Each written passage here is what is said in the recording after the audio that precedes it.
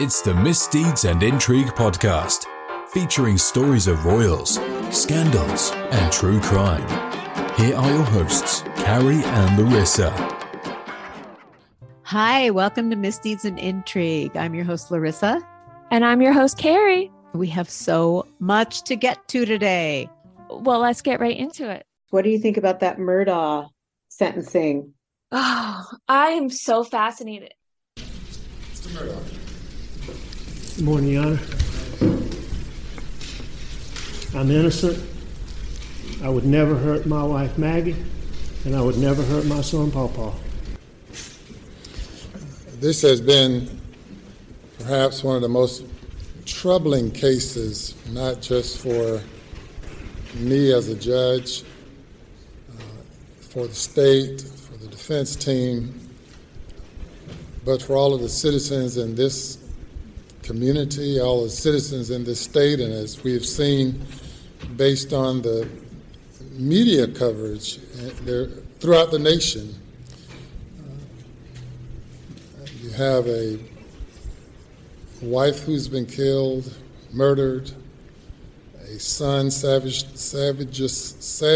murdered, a lawyer, a person from a respected family who has controlled justice in this community for over a century, a person whose grandfather's portrait hang at the back of the courthouse that I had to have ordered removed in order to ensure that a fair trial was had by both the state and the defense.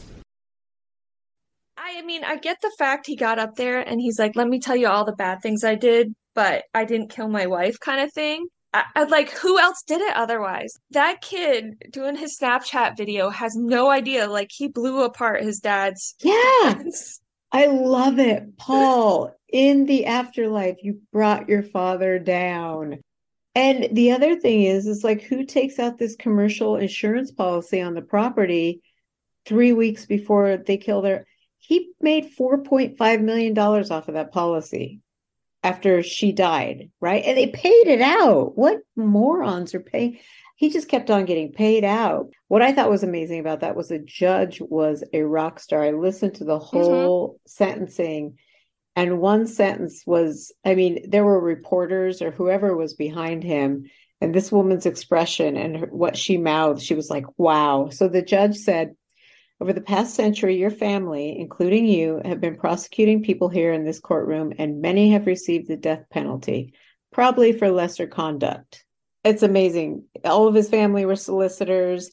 The judge talked about how Paul and Maggie were going to be visiting him every night in his jail cell. You're going to have to live with that. They're going to be, and Murdaugh was like, yes, they come to me every day. I'm like, he has like those cold black eyes. You can't tell me this guy was the biggest narcissistic sociopath who only was concerned for his own life. And by the way, something's going to happen with Mr. Buster. Something's coming down the pike for Mr. Buster, because that Stephen murder is still out there and no one has investigated that. And something's going to turn up on Mr. Buster, who's sitting there in the audience with Alex's brother, like, oh, this is shocking. We can't believe Daddy got convicted. Do you think it's even possible for him, I'll cut this out, to have that much of an expensive pill habit? Because I don't think you can take 400 pills a day. Like, I just don't think it's possible. It's lifestyle. It's like everything was like, we need this, we need that, we need vacations, and by the way, maybe he was giving some of the pills to his kids to sell. Who knows? Oh, that's I'm true. Sure Buster at college could have made a few dollars off of opioids Before he got kicked out for plagiarism. Yeah. And by the way, Paul was a raging alcoholic. Mm-hmm. And who's to say that he didn't pop a few pills? I mean, I know that, which one was it who said, Dad, you need to get clean? And Paul actually did. Yeah. But I'm not sure that, who knows if he even dabbled in that. Maybe he was just straight up. Do you think they were like fighting? Because I think Paul went first, right? Do you think they were fighting? Or like that he just lost his temper and picked up the gun? Do you think it was pre-planned? Like, what do you think those last moments were like? Do you think they realized they were being shot by their father or their husband? No, but I think it was definitely pre-planned because why would he take out that huge insurance True. policy on the property? I think that stuff was getting very messy, Hmm. and Paul's misdeeds were going to expose the family and expose Alex for probably a prison sentence, but probably a lesser Yeah. one at that point. Um, with the boat accident, Yeah. the Stephen, I forgot this poor kid's last name, the Stephen killing, and the Yeah. maid, by the way. So I think a lot of this was probably bubbling on the surface. And I believe Maggie was standing up for her son, Yeah. and that's why she had to go. Hmm. So, And she was asking questions because some of her checks were get bouncing and stuff. yeah. So, and plus, she was in talks with a divorce attorney. Yeah. So they both had to go because they're not going to ruin Mr. Alex's fabulous lifestyle. Hmm. And Buster is just like, I'm going to be over here in my corner, doing my thing, getting kicked out of college. Just don't mind me. Nothing to see here. What a twisted family. I mean, I honestly think this guy is responsible for everything. Hmm. I mean, the maid falling down the stairs, why would he immediately say, we're going to take out a wrongful death suit, it was accident, I'm going to approach my insurance? And why would he say that unless he knew he was guaranteed to get that money and he could railroad it back to himself? Did you hear the 911 call of Maggie? How she's like annoyed with the operator? No. Oh, you've got to hear it. She ends up putting, I think, Buster or Paul on the phone. Is she just not like responding appropriately, but she is awake? Ma'am, she's not. No, she's not responding. Okay, I've already got them on the way. Me asking questions does not slow them down, ma'am. Knowing if she's conscious is one of the things that the medic needs to know if she's responding Not at really. all to you. No. Okay, so she's not responsive at all. Well, I mean, she's mumbling. Okay, so she is somewhat conscious. Is she breathing okay? Yes. Is she bleeding from anywhere? Yes, her head. Okay, are you guys able to control the bleeding? No. Can you I put haven't a even clean tried. rag or anything on it? Yeah, I got it. Okay, is she bleeding from like her face, the back of the head, I've got her an neck? ambulance coming. Sir, ma'am, what? Where exactly is she bleeding from on her head? I'm not sure. At the top of her head. Okay. But it's like she was like put out, like she's being so snarky with the Oh, like, why are 911. you asking so many Yeah, questions? Oh, I thought exactly. that was Alex. That was her. Yeah, that was her. Oh, wow. So yeah, that makes me think that yeah. I mean, is it plausible the dogs could have pushed her down the stairs? Yes, because they had 1,000,001 hunting dogs, and I'm sure they weren't, Yeah. the tame, Hmm. sit dog. I'm Yeah. sure they were just crazy, but I don't know. With their track record, I Hmm. just don't know. No, I I mean, agree. that's 5 deaths in the same family. Hmm. People, how many, most families every family goes through life with no suspicious deaths. How do you have 5 suspicious deaths surrounding your family where your family name is mentioned? Yeah, no, I agree. I agree. Well, we had one, I think I told you my cousin died kind of mysteriously, but Uh-huh. like it's been very difficult to get the police to kind of investigate it or anything. And so I was like, but they're more like backwoods. It's not like we're like this Oh, big wow. Yeah. family name and they're not going to ask questions. Uh-huh. So you add in already that kind of mentality to small town. They probably don't have the police force or whatever. So they were like literally ruling this town. They were like royalty. Yes, that's absolutely it. They made the law of the town, and I'm so happy that all those people on that Netflix documentary got a chance to speak out and say, "Listen, we've been under this man's thumb for far too Yeah. long." The parents who went to school with him, the Hmm. kids who went to school with his kids, you just can't get away with it. I really feel bad for the kids who were involved in that accident Yeah, me too. because all of them said, "We didn't want to be there. we begged him, and I know they could have taken an Uber, but you're at that fragile age of 18, 19, where you're like, well, I'm just going to go along with it. He hasn't killed us yet. You don't want to get in a fight with your friend. And I do think he was just kind of like the center of everything. I just think people just didn't stand up to Paul. He would start doing some weird things with his hands, but the biggest thing I looked at is like his eyes. It was like he was looking through you, you know? But all it was he was trying his best to understand what you're saying, you know? Because he's so drunk that he can't really function. People would say, oh, he looks scary, you know what I'm saying? He looks like he's about to kill me. No, he's just trying to understand you. The thing a lot of people know about Paul is he liked attention. And I think that was where that drinking part came from. Something troubled him enough to make him drink the way he drank. You drink like that to escape something. Now you do wonder with Paul, did he truly know that drinking as much was bad? Did he truly know that there really are consequences when you do something? You know, because maybe he didn't. I don't know. Morgan said that a couple times she would try to tell his mom, Maggie, about how Paul would be drinking too much, and she would kind of just blow it off.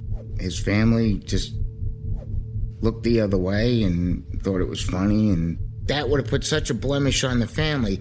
They didn't want to choose that option and say, let me send him to a rehab.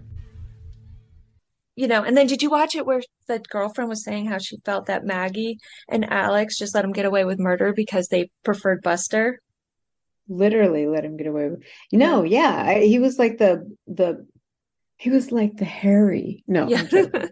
no, he wasn't. I mean, Harry definitely got more attention, but Yeah.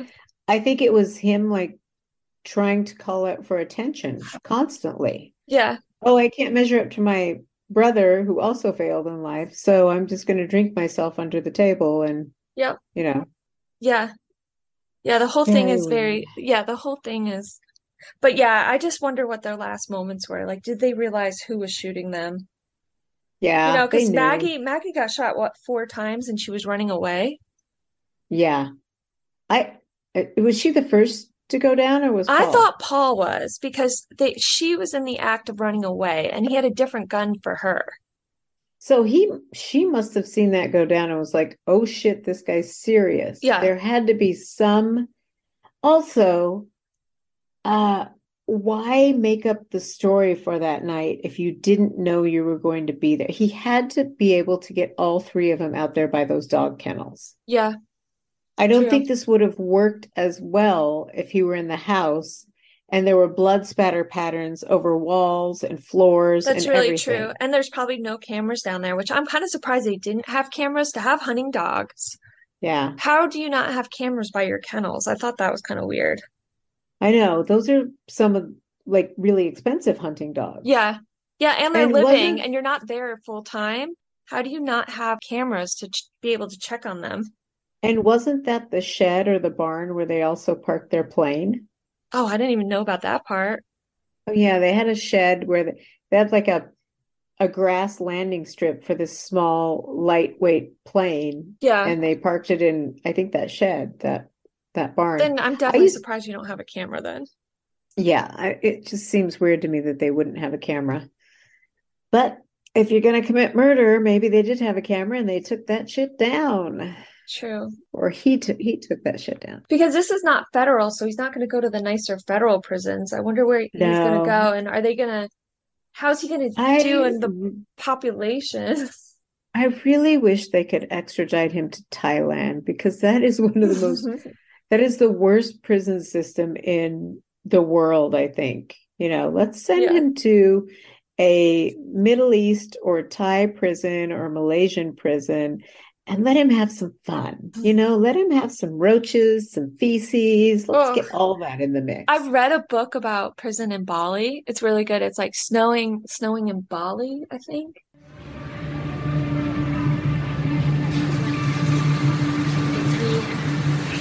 Step behind the bars of the infamous Bangkok Hilton And it's the number of women that's overwhelming, the number who've taken the gamble. Nearly 6,000 in this one small jail. Most have thrown their lives away for drugs. With the average sentence 25 years or more, many will die in this place. It's not a good life. By day, the prison operates as a sweatshop, the women filling in the endless hours, learning skills they'll never use. By night, they fill the cells like sardines. How many women are in this cell? 200. 200 women in here? Yes. How do they fit? I'm Tara. Tara, what a handshake. Most inmates are here because of drugs, including Australians Bobby Hallowell and Robert Foley. So you don't have to worry, I'm not going to speak bad. They agreed to talk to us about life in Bang Kwang, but Thai authorities insisted we film them from behind.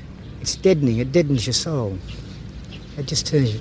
For me, I can't speak for anyone else, it just turns me hard. The prison's so overcrowded, it's like a time bomb ticking, waiting to go off. You sit here and you tell me how terrible the conditions are here, but it doesn't look that bad. You look beautiful, do. Makeup, my dear, cosmetics, snow job. Why don't they let you come in the hellhole? I thought you had to die to go to hell, but hell is right here. What would your reaction be? Life in prison? I haven't got much life left anyway. There'd be some who'd think hell is too good for Bobby Halliwell. Having already served a 5-year sentence for an earlier drug offence in Thailand, he's now in for life for trying to smuggle heroin to Australia. What were you doing with the heroin? You know the rules and regulations of this country. When you're addicted to heroin, you don't think about any rules. All you're thinking about is every day getting some to feel normal or whatever you want to be again. Are you still a drug addict? No. I haven't used any drugs for a year, but if you want them, it's here. Everything's here except a woman. I feel embarrassed. I feel ashamed of myself. He claims he's innocent, but Thai police accuse Robert Foley of being the Australian link in an international drug trafficking ring. Now in his 7th year in jail, he's still waiting for his appeal to be heard. Is it hard to hold on to your sanity? It is, yes. But, there's guys that walk around here, I kid you not, they're zombies. These are Westerners, and I'm talking to them and I'm thinking, my God, am I you? But I'm not. I'm not like that. I've maintained a high level of sanity, I think. Or a Turkish prison. Oh. I don't know if you saw Midnight Express, but you were probably way too young. A friend of mine had come back from Istanbul, and he had a couple of thin plaques of hash in his money belt. He said, it's cheap. We sell it on the street. I thought, that's an interesting idea. And next thing I know, I was heading towards Istanbul to bring some hash back. Seemed like a good idea at the time. The PLO had just blown up the jets, and people were beginning to get searched and body frisks at the airport. And in I strolled with 4 pounds of pot under my arms. I knew my whole life hung in the balance, and this guy started to search me, and he hit the hard plaques under my arms, and he kept going. And he hit these hard plaques around my waist, and he kept going.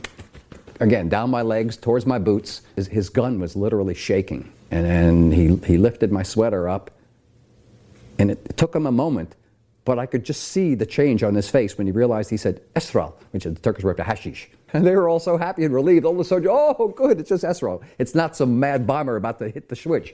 And everybody was all relieved except me, because it was the beginning of a very long 5 years. Ciao, darling. Says Rona Barrett. Rex Reed called it a colossal triumph.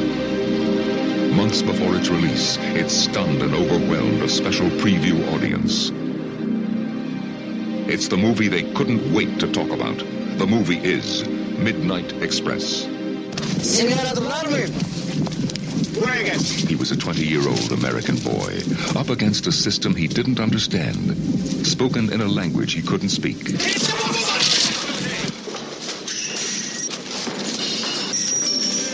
He was beyond the help of his parents and the power of the United States government.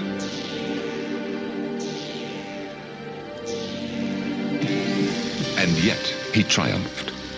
His name is Billy Hayes. His story is true. And his ordeal is so incredible, it will change you forever. The movie is Midnight Express.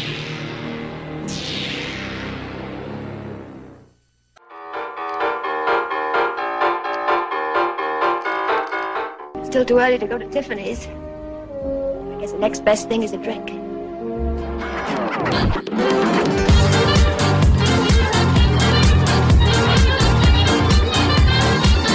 I will never be the woman with the perfect hair who can wear white and not spill on it.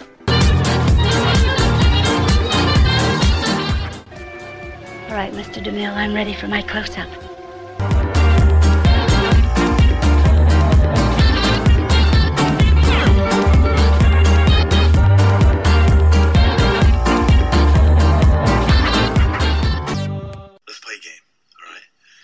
Count of three, name your favorite dinosaur. Don't even think about it, just name it. Ready?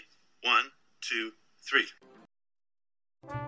Hey, it's me again, and you thought you probably had enough of my voice by now. Just a quick reminder to find us and follow us on Instagram, Twitter, and Facebook at Miss Intrigue Pod. Follow us on Pinterest and Flipboard, where we collect featured stories from across the internet of royalty, chronicles of interesting events in history, and of course, true crime. Lastly, check out our YouTube channel because everyone has one, right? That features playlists of documentaries and other related segments from our podcast topics. And if you want to hit us up, check out MissDeedsAndIntriguePodcast.com. But we don't have a complaints department, just to give you a little heads up.